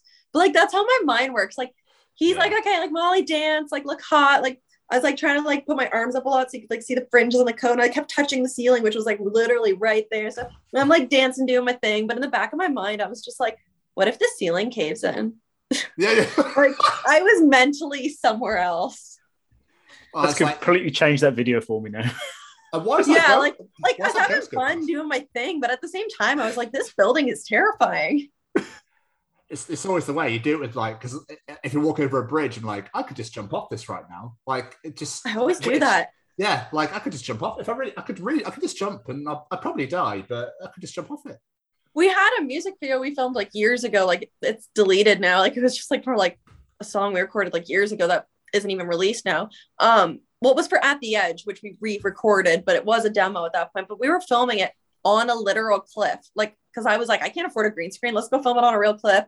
Long story short, we got charged with trespassing because someone called the police on us and everything, and we all got fined. But yeah, anyway, so we were on the edge of a cliff filming it, and I'm terrified of heights. And at the entire video shoot, I was standing at the edge of it thinking, I could just jump right now. And I was like, why does my brain do that? Like I always go towards like the worst possible thing to think, and that's what my brain does. And I'm just like, and then I'm like, hey, stop, you're freaking me. Like I'm freaking myself out. And then after you did jump, everyone was like, what the fuck are you doing now, Jeff? Well, it's like at the end of the video, it's like the video should end with me falling. And I was like, how would we film that? How? Would you actually have done it? Would you have actually jumped with it? If you had a parachute, would you have actually done it? No. Oh. Even with a parachute, I'd be way too scared. This will look cool for a music video. I think this will look so cool. People are mental bastards that go up paragliding or any of that shit. Like, no, what are you doing? Oh, I like to jump off things for fun and fly on this random piece of fabric that could rip. I could never. Nope. I could never do skydiving or anything like that because, like I said, with the worst case scenario thing, like my brain would naturally be like, my parachute's not going to work. Yeah. Like I would just be scared the whole time. No, me, I'll be too busy panicking my parachute's not going to work. I'd forget to pull the cord to actually make the parachute work. Yeah, I'd just be falling thinking, oh no, it's not working. Yeah. I wonder what this thing does. Exactly. Like, yeah, I'm too much of a nervous person for that kind of stuff. So how did the band that is today, how did you all get together? Did you say you held auditions or did you know them already? Jordan, the bassist, and I have been in a band since I was 17. So he's I'd say the only other original member of Living Dead Girl. I had like a few other people before I met him, but since I found him, he has not gone anywhere. So that's been 5 years now, like 5 years. So I say that Jordan and I are like the two original members. And then John, the guitarist, is my boyfriend. So easy find. It's like, oh, you play guitar. I need a guitarist. Can you please help? And he was just filling in for like 2 shows because I needed a guitarist. Like he kept saying like, I'm not joining your band. I'm just filling in. And I was like, yeah. But then like we were having fun and like we were writing music in the studio together and we were performing together and stuff. And it was like, might as well stick around. Like this is fun. And then our drummer, Ryan, how did I find him? I think I just like posted on Facebook, like, hey, I need a drummer for a show. But then I ended up needing a drummer for more than just one show. And thus Ryan is here now. Beautiful. Absolutely beautiful. Yeah. Any plans for tours? Yes, but tentative plans at the moment. If we are speaking with a booking agent and trying to line things up, it's just like, it's so difficult right now. It's hard to plan ahead because we don't know what's going on. Like we literally had a tour planning. Like we were already in the planning stages, picking cities. We had the other bands on the bill chosen and everything. We were going to tour this fall. And then when we were speaking with the booking agent, he literally talked me out of it. He was like, it's going to get canceled. He's like, every tour this fall is just going to get canceled. And he's like, so if you have your American booking, like you have your American work visa and you spend thousands of dollars on all that. And he's like, and then you cross the border and that gets canceled and you turn around and come back. He's like, you're going to lose like tens of thousands of dollars. So he really talked me out of it. So we were so excited. Like, we're going to tour this fall. Finally, let's go out. We were going to do like the entire East Coast of the States, like all the way down to Florida and then all the way back up. Like we were getting like so excited to do it. I was already like looking at stage outfits and like mentally preparing myself and stuff. But like, then I like spoke with an industry person who was like, with today's given climate, he's like, don't book it. And I was like, okay. So it was like kind of a hard pill to swallow because I was like, I know you're right. Realistically, that makes sense. But I was like so excited to finally tour. So, but yeah, like between talking to the booking agent and our manager and everyone on Team Living Dead Girl, like we are set. We're like, we are going to tour all of 2022, like as much as we can, like just one run after another. So like that is the plan at the moment. Okay. And if we are allowed to play shows that don't get canceled, then we will play shows the entire year. So we are hoping to do like all of the states. If we can get over to Europe, we will. But it's just, yeah, it's just so hard to be like, yes, we definitely are. It's like, if all goes according to us, yes, we are. Like, we're prepared to, we're planning on it. But with lockdowns and things like that, if we don't, it won't be like our decision not to. Okay.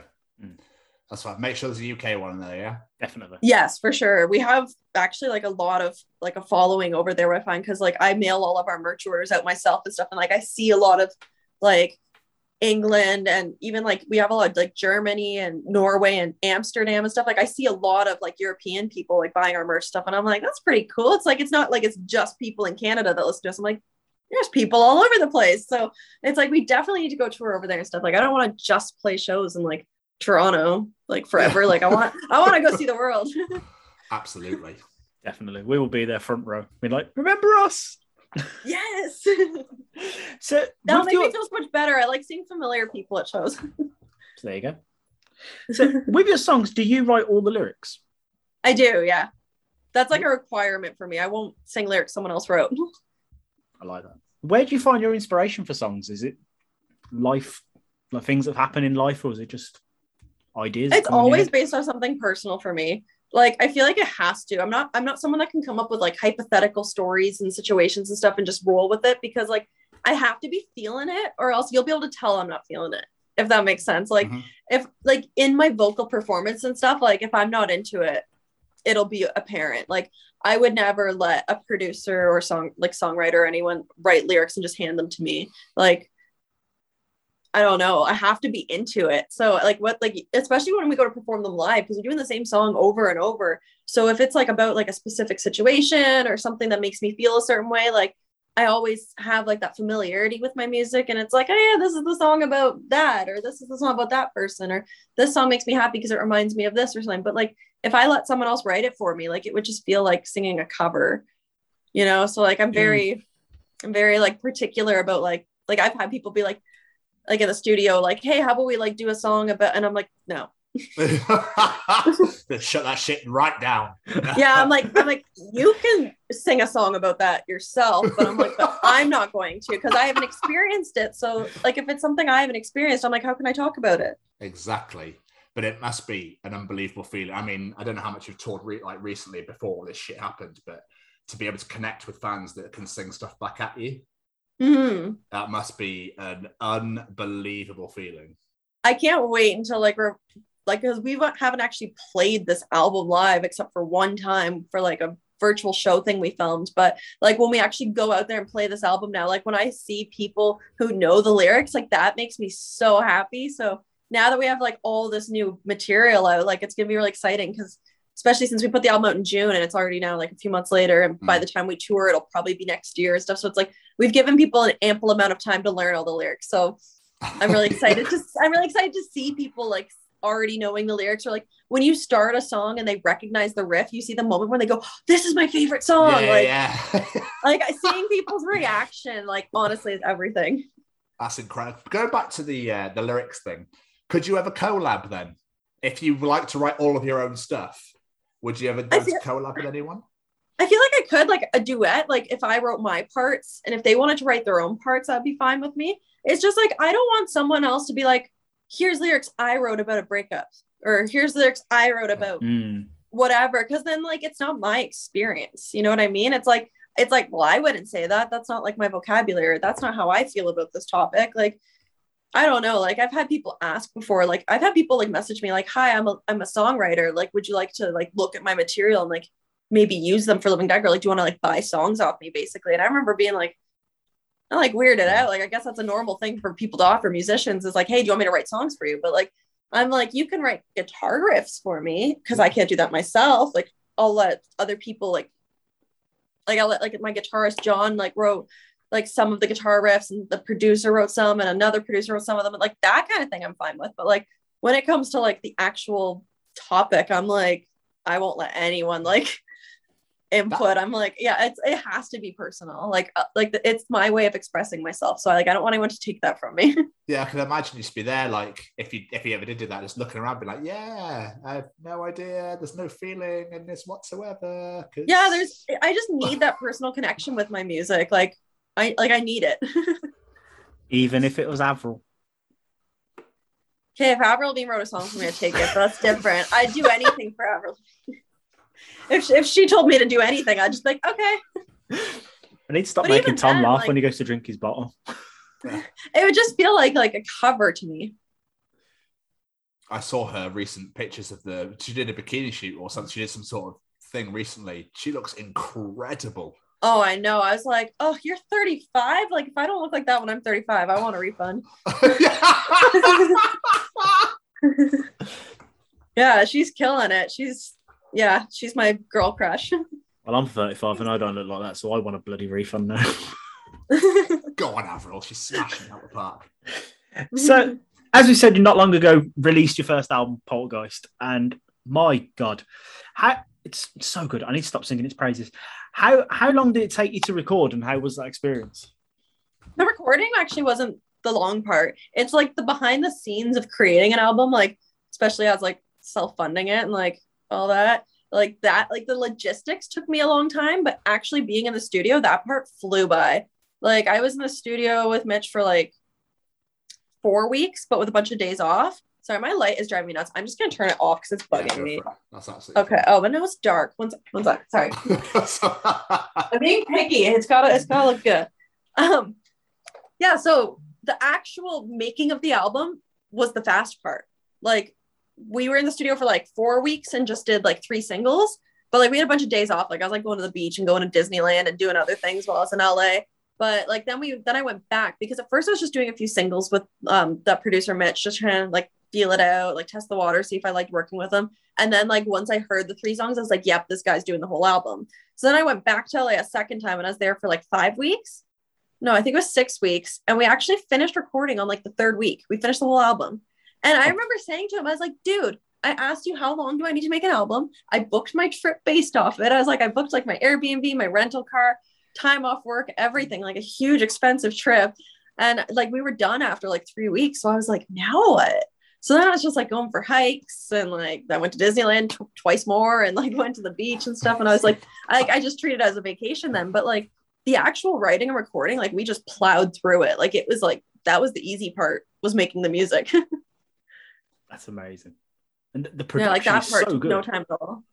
Thank you. Yeah, he was the guy for the job for sure. So with now the album's out and you've had time to reflect on it and whatnot, are you like mega happy with how it came out, or is there some parts of it that you're like, for album 2 I want to change this, I want to this, I want to this, I want this? I would say I'm 100% happy with it. Thank God. It would really suck if I wasn't. But I also had a lot of time to like sit on this album. So I had a lot of time to like think about before it was even out, because we finished recording it in February of 2020. And then it didn't come out until June 2021. So I was listening to the songs every day for like well over a year before it came out. So like I had a lot of time to like self-reflect on it. Like if there was, like obviously I wasn't going to go back to LA and like redo anything, but like at that point anything can be fixed digitally. Like you could take out a section of a song or change something. Like Mitch could do that without me having to go to LA again. But I mean, I had so much time to like listen to everything and pick it apart that I'm glad it ended up being like delayed coming out, because I had like more time to like pick it apart. Is it difficult to pick what songs you want to put on it? Because you must have a back catalogue that's massive.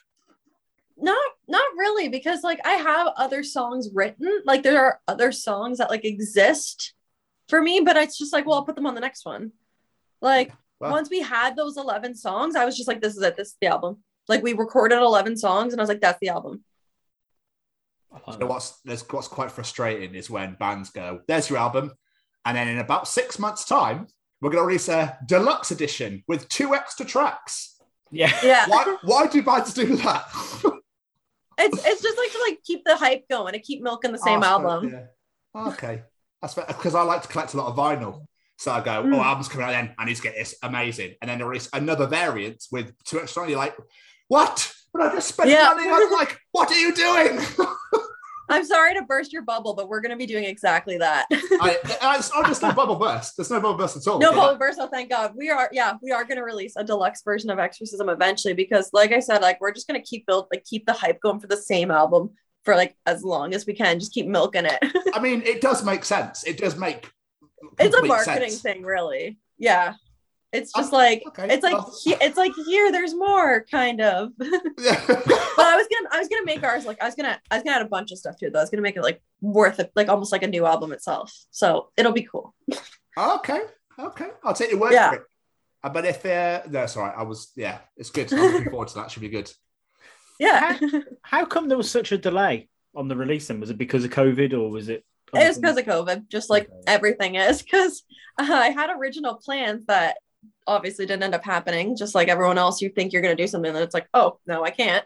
Like I was gonna like go back to LA, and like I was having meetings with like different managers and stuff at the time before we like secured who our manager was and stuff. Like we were like, I was planning on like meeting with different people and like talking about like what route to go with it and stuff. So I was thinking we were going to be releasing the album on a label, and that was the original plan. But then like after talking to labels and everything, we ended up deciding to just do it independently, which now I realize I'm grateful for, because I own all my own everything and I get 100% of everything. And I'm not like being told what to do by anyone. I can just like do what I want, whatever I feel is best. So like it ended up working out, but I mean, like it wasn't how I thought we were going to originally release it. So it was going to be released in October of 2020. I wanted to drop it like right around Halloween time. But then like, obviously like there was all of a sudden like lockdowns and stuff. And it was like, wait, I can't go to LA. So I can't have all these meetings with people. So then I was like the music industry was basically like shut down. So like, I was just panicking thinking like, now what? I was like, I just recorded this album and I can't do anything with it. So to decide to self-release it, there was so much planning. Like then we didn't release anything. Like we finished recording in February and then the album got mastered. But and like mixed and mastered and everything, but we didn't end up releasing anything until October. We released Alive as the first single. Like those months leading up to that was just me panicking, going, shit, what do we do? Like we were trying to plan it. We were like, we can't film music videos right now. So we can't, so it was hard to put out a single. So we just released it with a lyric video. But like, we were just like freaking out because we were just like, what do we do now? Like, it was just like such like a a curveball. Like we were just like so ready to release it, and then all of a sudden it was like, oh, it doesn't look like we can release this. That's so rubbish, especially when you've just done it as well. You'd be like, right, cool, it's done. Can we put it out now? Can we put it out now? Like, yeah. And like I didn't know what I was doing. Like it was my first album, it was self-release. Like it was so much work. I was like, now I have to do this. Now I have to do this. Like, or like all the things that a label would normally have a team of people doing, I did myself. So like it became my full-time job. Like designing the CDs, ordering the vinyls. I have a stock room of merch in my house at this point. Like it's so organized because of course it is. Like I have like boxes of everything labeled and all the merch and everything. And like I pack up all the orders myself. But yeah, like I was like, this is normally a team's worth of people's work.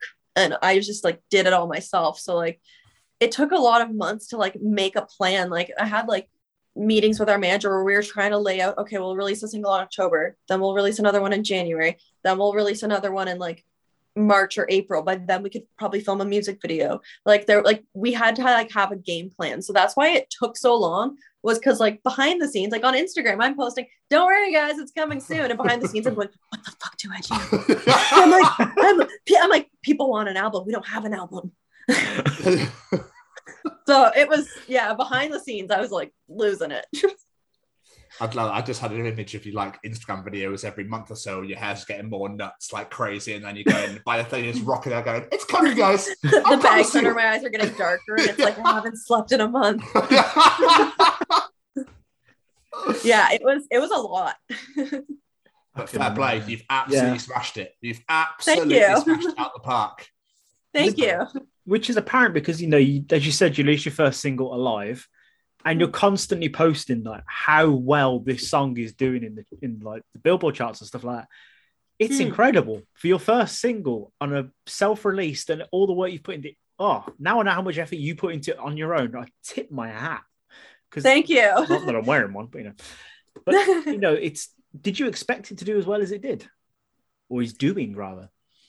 I feel like yes and no. Like when I found out I was on the Billboard chart, first we debuted it at we were number 73, I think. And then the next week we were number 45. So like we like flew up the chart in like 1 week. And like when I was emailed and told about it, like I read it and just like froze and was like, I was beside my mom and I was with our producer Mitch when I was in Nashville last 2 weeks ago. Like I was already with my mom and Mitch, and I just like got the email and I just like froze and I was like, guys, guess what? Like I was just like, oh, like I couldn't believe it. I was like in shock. I was like, holy shit. But I feel like, I don't know, like I was shocked like that it actually happened. But I feel like, and not to sound like overly confident by any means, but I feel like I always knew things like that would eventually happen, because it's like I work my ass off. So it's like I'll do anything to make those sort of things happen, like whatever it takes. Like I will stay up all night, like doing everything, like marketing it and like pitching it and emails back and forth between like my manager and my publicist, and like I'm like my life is committed to my band at this point. So it's like I'll do anything it takes to like achieve things. So I knew it would come eventually, like eventually the hard work would pay off. But like I didn't expect to like actually get on the Billboard chart like 2 months after my album came out. Like I didn't actually think, just because like I don't have a record label, like I don't have like a whole team of people funding me and helping me. It's like everything I do, it's like I had to waitress to pay for that. So like I guess like I knew it would happen eventually. I just was shocked it happened so soon. Incredible. Fair play. Yeah. Thank you.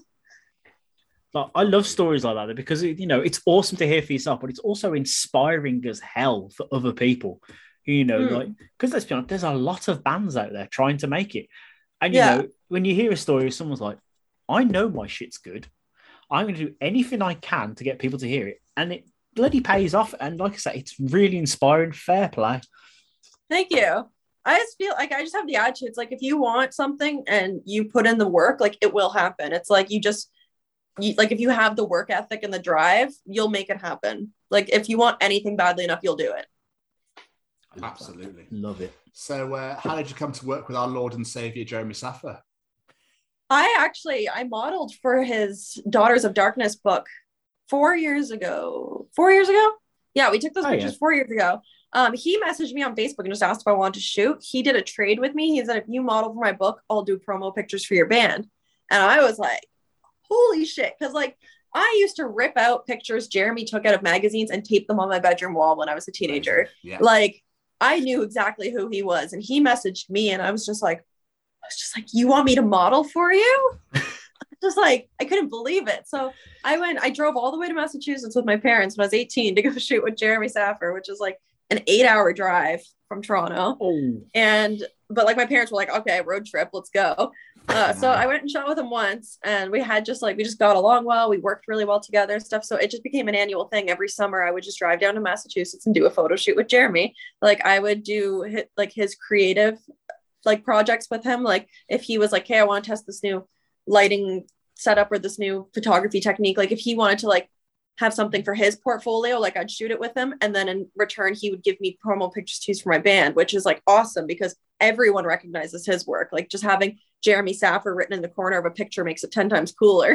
Yeah. So like, I was just like so honored I got to work with him. And then, so like, eventually like he was my music industry person that I was in with, like who I was like friends with and stuff. So anytime I had a question about anything, like, hey, I'm going to go work on this. Is this person scamming me? Is this person someone I should work with? Or what should I do next? Should I submit this to this? Or like, whenever I had music industry questions, I kept going to him and asking him for advice. So then eventually, like we were looking for a manager and I was meeting with different like potential manager stuff. And then Jeremy had told me in the past, he managed a band like years ago because he went to school like for like music industry. Like he knows everything about that. So, and he knows everyone. So like, I eventually was just like, wait a minute. I was like, I'm asking you for all this advice and you're helping me just to be nice. I was like, do you want to get paid for it? Like, I was like, do you want to like work with me? Like for real? I was like, do you want to like officially be on the Living Dead Girl team? And at first he was like, what? And then he like the next day he messaged me back and was like, okay, yeah, I thought about it. Let's do it. I'm your manager now. That's amazing. It just like made sense. It's like, if you're already helping me, like you might as well officially be on the team, you know? That's incredible. You've gone from putting pictures of his, photo shoots on your wall to now working with him and becoming friends. Like, it's just amazing how things come full circle. Yeah. And like, especially since I had like all those years of modeling and stuff, it's like I knew who you were as like a model, like because like there's so many like photographers whose like work I'm always like, I wish I could work with this person, like I wish I could model for them. And then he messages me and is like, do you want to model for me? And I'm like yes, I do. That's awesome. Jared, he's such an awesome guy. We had so much fun talking to him. Yeah, amazing he's guy. The nicest. So on your website in the bio, it says, I'm excited to see where my career takes me next. So what are your hopes and plans for the future? Is everything Living Dead Girl, Living Dead Girl, Living Dead Girl, or is there other like aspirations you still want to achieve? It's pretty much Living Dead Girl, Living Dead Girl, Living Dead Girl. I'm in this deep now. I'm committed. Like I gotta ride this wave and see where it ends up. Like I have like plans in the back of my head, like, oh, one day I'll do like a solo project, like a different genre of an album, like that's just Molly Rennick, not Living Dead Girl. Maybe one day I will get like a couple little acting things just for whatever. Like there's like a few other like creative areas like I'd like to like explore, but like right now I'm like Living Dead Girl like is like what I breathe. Like it's my entire life. Like anyone who knows me like in real life, like all my friends and family stuff, like it's all they hear about. God bless them for being patient with me. All I talk about is I'm like, guess what I did today? Like, guess what Living Dead Girl did today? I'm like, now I'm on a Billboard chart. Now I'm in this magazine. Now I'm like, look at my stuff. Like, I'm just like so Living Dead Girl all the time. So bless the people that have to put up with me and are like act excited all I talk about is my band. But yeah, I'm just so dedicated to it at this point. Like, it's like the only thing I want to focus on right now. But with all the work you've put in, Molly, you deserve to do it. You deserve to talk about it as much as you want, scream it from the rooftops. So, thank you. Yeah. I feel bad for people, especially like my parents and stuff who have to hear about like constantly. It's like I'm admitting this is annoying. Well, they started it by, taking to that modeling place when you were 10 years old. Exactly. Look at the monster they created. Oh, so, phenomenal. Before we start wrapping up, Tom, have you got any more questions? Did you ever think that this is where you would get to at the, young, tender age that you're at now? I think I'm doing better for my age than I realistically expected to. It's hard for me not to like beat myself up just because like I'm just so hard on myself in general. Like sometimes I think like, like if it, like obviously if it wasn't for COVID, I'm like the album would have came out in October and I would be touring right now. It's like we should be like playing festivals right now, but instead like I'm sitting at home in Canada still because there was lockdowns and shit. So like it's hard not to think that way sometimes, like wondering if that wasn't a thing. I'm like, I would be so much further and stuff. And then I'm like, hey, you're 22. I'm like, you're not doing that bad. Like I sometimes start to feel like I'm like, I could be doing better. And then I remind myself, like I ground myself and be realistic. And I'm like, bitch, you self-released an album during like Canada was in a full-blown lockdown. Like I had like Jeremy saying, like, can you go like to stores and like sell CDs and do CD signings and stuff? And I was like, dude, stores are closed in Canada. It's like, I can't do anything. Like, I was like we were in a full-blown lockdown. I still like put an album out and everything. So sometimes I need to remind myself, I'm like, you're not doing as bad as you think you are. I'm like, you did the best you could with the circumstances. Yeah, absolutely. But just keep going. You're slaying it. And there's so much. Yeah. Everything happens for a reason, Mo. That's what I believe. Everything happens for a reason. I think, this is meant to happen. And I think that bigger and brighter and beautiful and better things are coming. Don't you worry about that. Thank God. It's piggyback on that. I think I'm like, maybe my album was supposed to be delayed for a reason. It's like maybe during that time, all the like everything I did during that time, I'm like, maybe I needed that time to do that. Yeah, absolutely. To piggyback on what you were saying then, though, it's like, until you mentioned your age earlier, I didn't realize how young you were because you'd mentioned, like I was doing my research and all the stuff you've done. And now I know how young you are. I really think I failed in life. Like you've done so much at such a young age. I'm like, Jesus, well, I got a podcast. That's freaking cool. It's about you. You should be so proud. You really should. Yeah. Thank you. Yeah, I was born in 1999. Like I was almost born in the 2000s. Like I just made it into 90s baby status. Yeah. Well, I mean, I love being like, oh, I love the 90s. And people were like, you weren't even there. And I'm like, no, but I love the aesthetic. I saw the first 6 months and the last 6 months, rather. Leave me alone. Yeah, I'm like, I still grew up watching like 90s things and whatnot. So before we get out of here, we like to play a little game with our guests, if that's okay. We call it the quick fire round. We literally ask you a bunch of questions and you answer them as quick as you can. Oh shit, okay. It's not like general knowledge or anything. Don't worry. Nothing scary. Okay. For example, first example, what was your first ever job? Waitressing. Your go-to karaoke song? So What by Pink. Oh, nice choice. Great choice. Yeah. Your favorite snack food? Popcorn. What type? Super buttery. Super buttery. Like a pound of butter melted on it. Oh, damn. Who would play you in the movie of your life?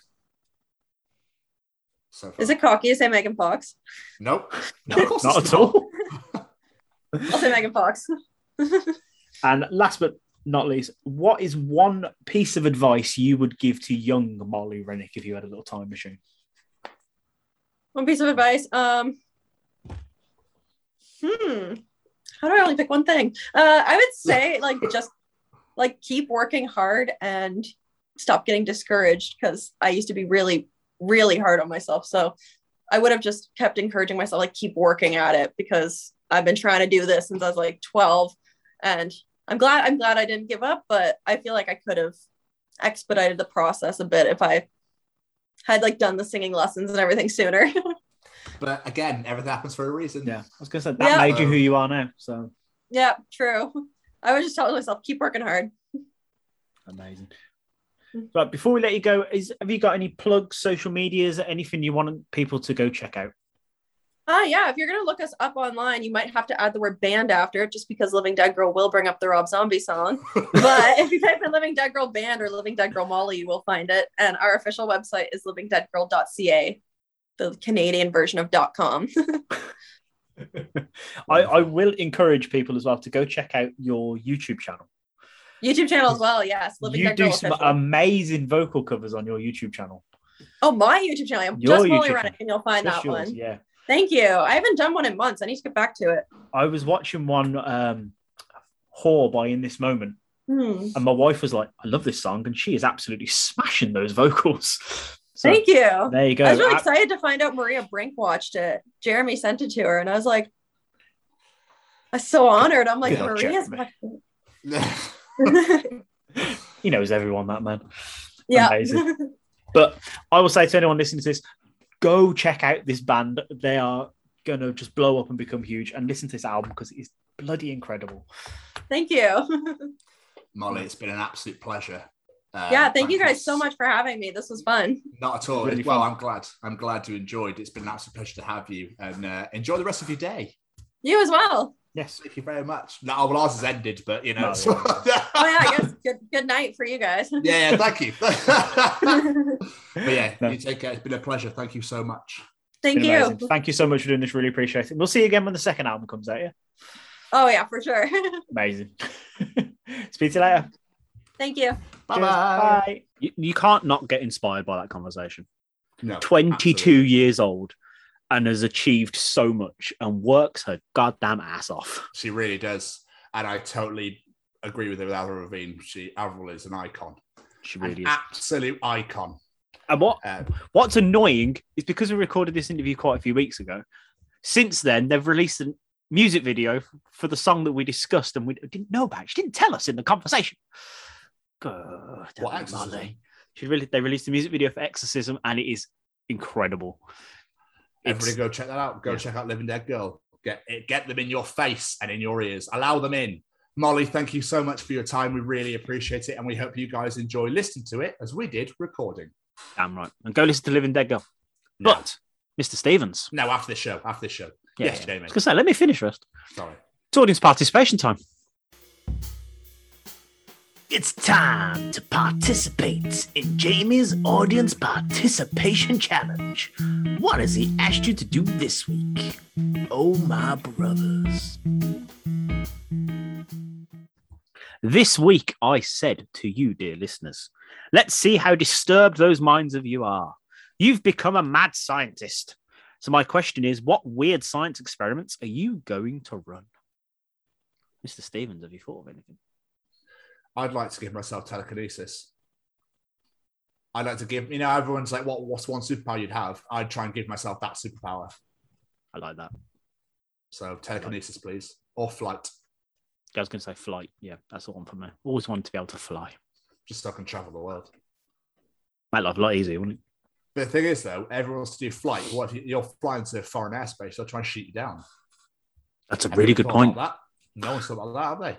Have to make sure you fly really fast. Or teleportation, then. I'll take teleportation and telekinesis. I was going to say, I think mine would be to develop teleportation. But something that's not very mad, is it? I don't really know.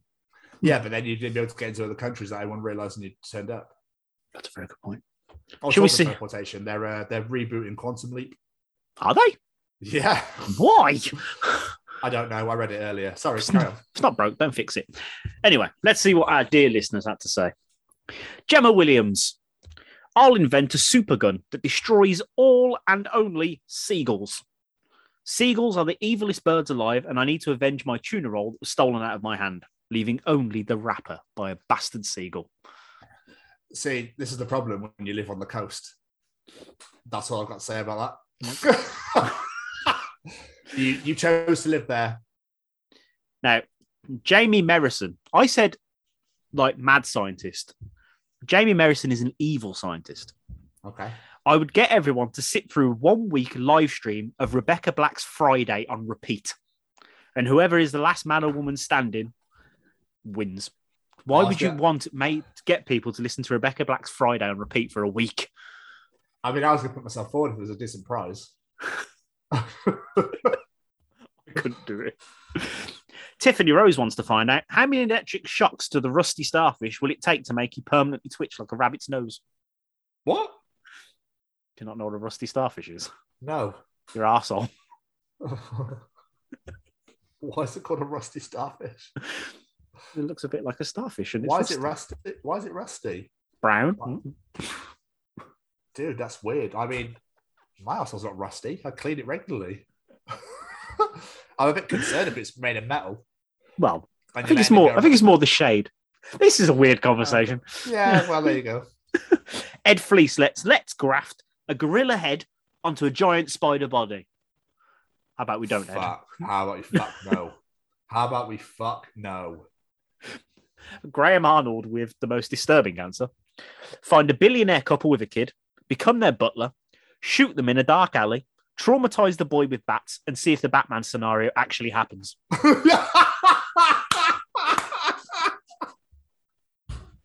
There'll be no villains, though. Well, he did actually add, if so, hire out work actors and give them each a gimmick fight to fight the boy and watch the chaos unfold. Amazing. That's amazing. Tony Gaskin says, I just want to switch off the internet for a week. Okay. Watch the world unfold. That'd be very interesting, I think. In what is possibly my favourite answer out of the lot, Chris Evans says, tape buttered bread to a cat's back and see if they really spin, because cats land on their feet and butter always lands face down. So it's butter side up, isn't it? So yeah, will it land with the butter side? Oh yeah, I mean tape to the cat's back. Yeah, butter side up to the cat's back. Yeah, phenomenal. Absolutely, that was phenomenal. That answer. Graham Arnold is back again, but with a weird crossbreed. He wants to crossbreed sharks and honey badgers and create the world's most evilest creature, I believe. Oh, days. Could you imagine? Don't want sharks on land. Fuck that shit. Two left. John Davis, I'll create a stupid virus. If you just do the occasional thing, no real problem. Consistent stupidity would cause flu-like symptoms. Dedication to stupidity would be fatal. And last but not least is Tony Martin. I want to find out if Tories really have Daleks inside of them, because it would explain the absence of caring and love towards other humans. I saved that to last just for you. Oh, I appreciate that. I just remembered we had a late addition to last week's. It was disturbing as hell, so I felt like I needed to add it on. Go for it. So remember last week's was what's one thing you could say in the bedroom, but also at dinner table? Yes. Gemma Williams piped up with another one and said, why won't we think of the children in Africa?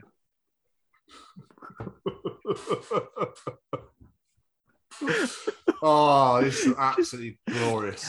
Our audience have very disturbing and weird minds. But we love it. We love it. And we appreciate every single one of you that participates every single week in Jamie's participation challenges. We appreciate everyone that comes for Callum's teachings. And we appreciate all of you that come for Tom's journal or for the guest. So we can't thank you enough. But there are 7 other editions of the Chronicles of Podcast that you can go and check out. They're available on Spotify, Apple Podcasts, Google Podcasts, and they're everywhere. Go and wherever you find your podcast from, come and find the Chronicles of Podcast. Come and join us. Come take a seat. You know, we appreciate every single one of you, and we'll always make sure that you're all accounted for. You can also follow us on our old channel. We have our old interviews that we're bringing over as a Way Back Wednesday. So every Wednesday, keep your ears peeled. And eyes peeled. Don't keep your ears peeled. Keep your ears open. And keep your eyes open. What am I talking about? What am I doing? I have no idea. Daytime recording. Basically, every Wednesday we release a Way Back Wednesday. One of our old channel episodes comes over to the brand new channel, and you get to experience that interview once again. So it's all in one nice little neat package in one place. You can also follow us on Facebook at the Chronicles of Podcast. You can also follow us, Jamie. Where? On the Twitter at TCO Pod. You can also follow us, Jamie. Where? On the Insta at TCO Pod. And you can also follow us on TikTok at TCO Pod, where you can see all of our nice little trailers. It's also, now, you can follow us on YouTube at the Chronicles of Podcast. Come watch all of our nice little interviews. We put them all up there for you, all looking beautiful, sexy, all in one little area. So you can have to listen to the entire show. You can literally just go to YouTube, follow the Chronicles of Podcast, subscribe to that channel, subscribe, like it, share it, and just enjoy this visually rather than audio. Well, both, isn't it, really? But there you go. So we could also now say, go and follow our sponsors at Stay Cozy Clothing. They're on Instagram at Stay Cozy Clothing, or go to www.staycozyclothing.com. Put in The Chronicles in capitals, all as one word, to get your 10% off at checkout off your order. The Chronicles of Podcast. Download us, review us, share us, tell all your friends about us, allow us into your ears, rate us, subscribe to our channels, but most importantly, only listen to us with a bowler hat on. I don't think I've ever owned a bowler hat. No, neither have I.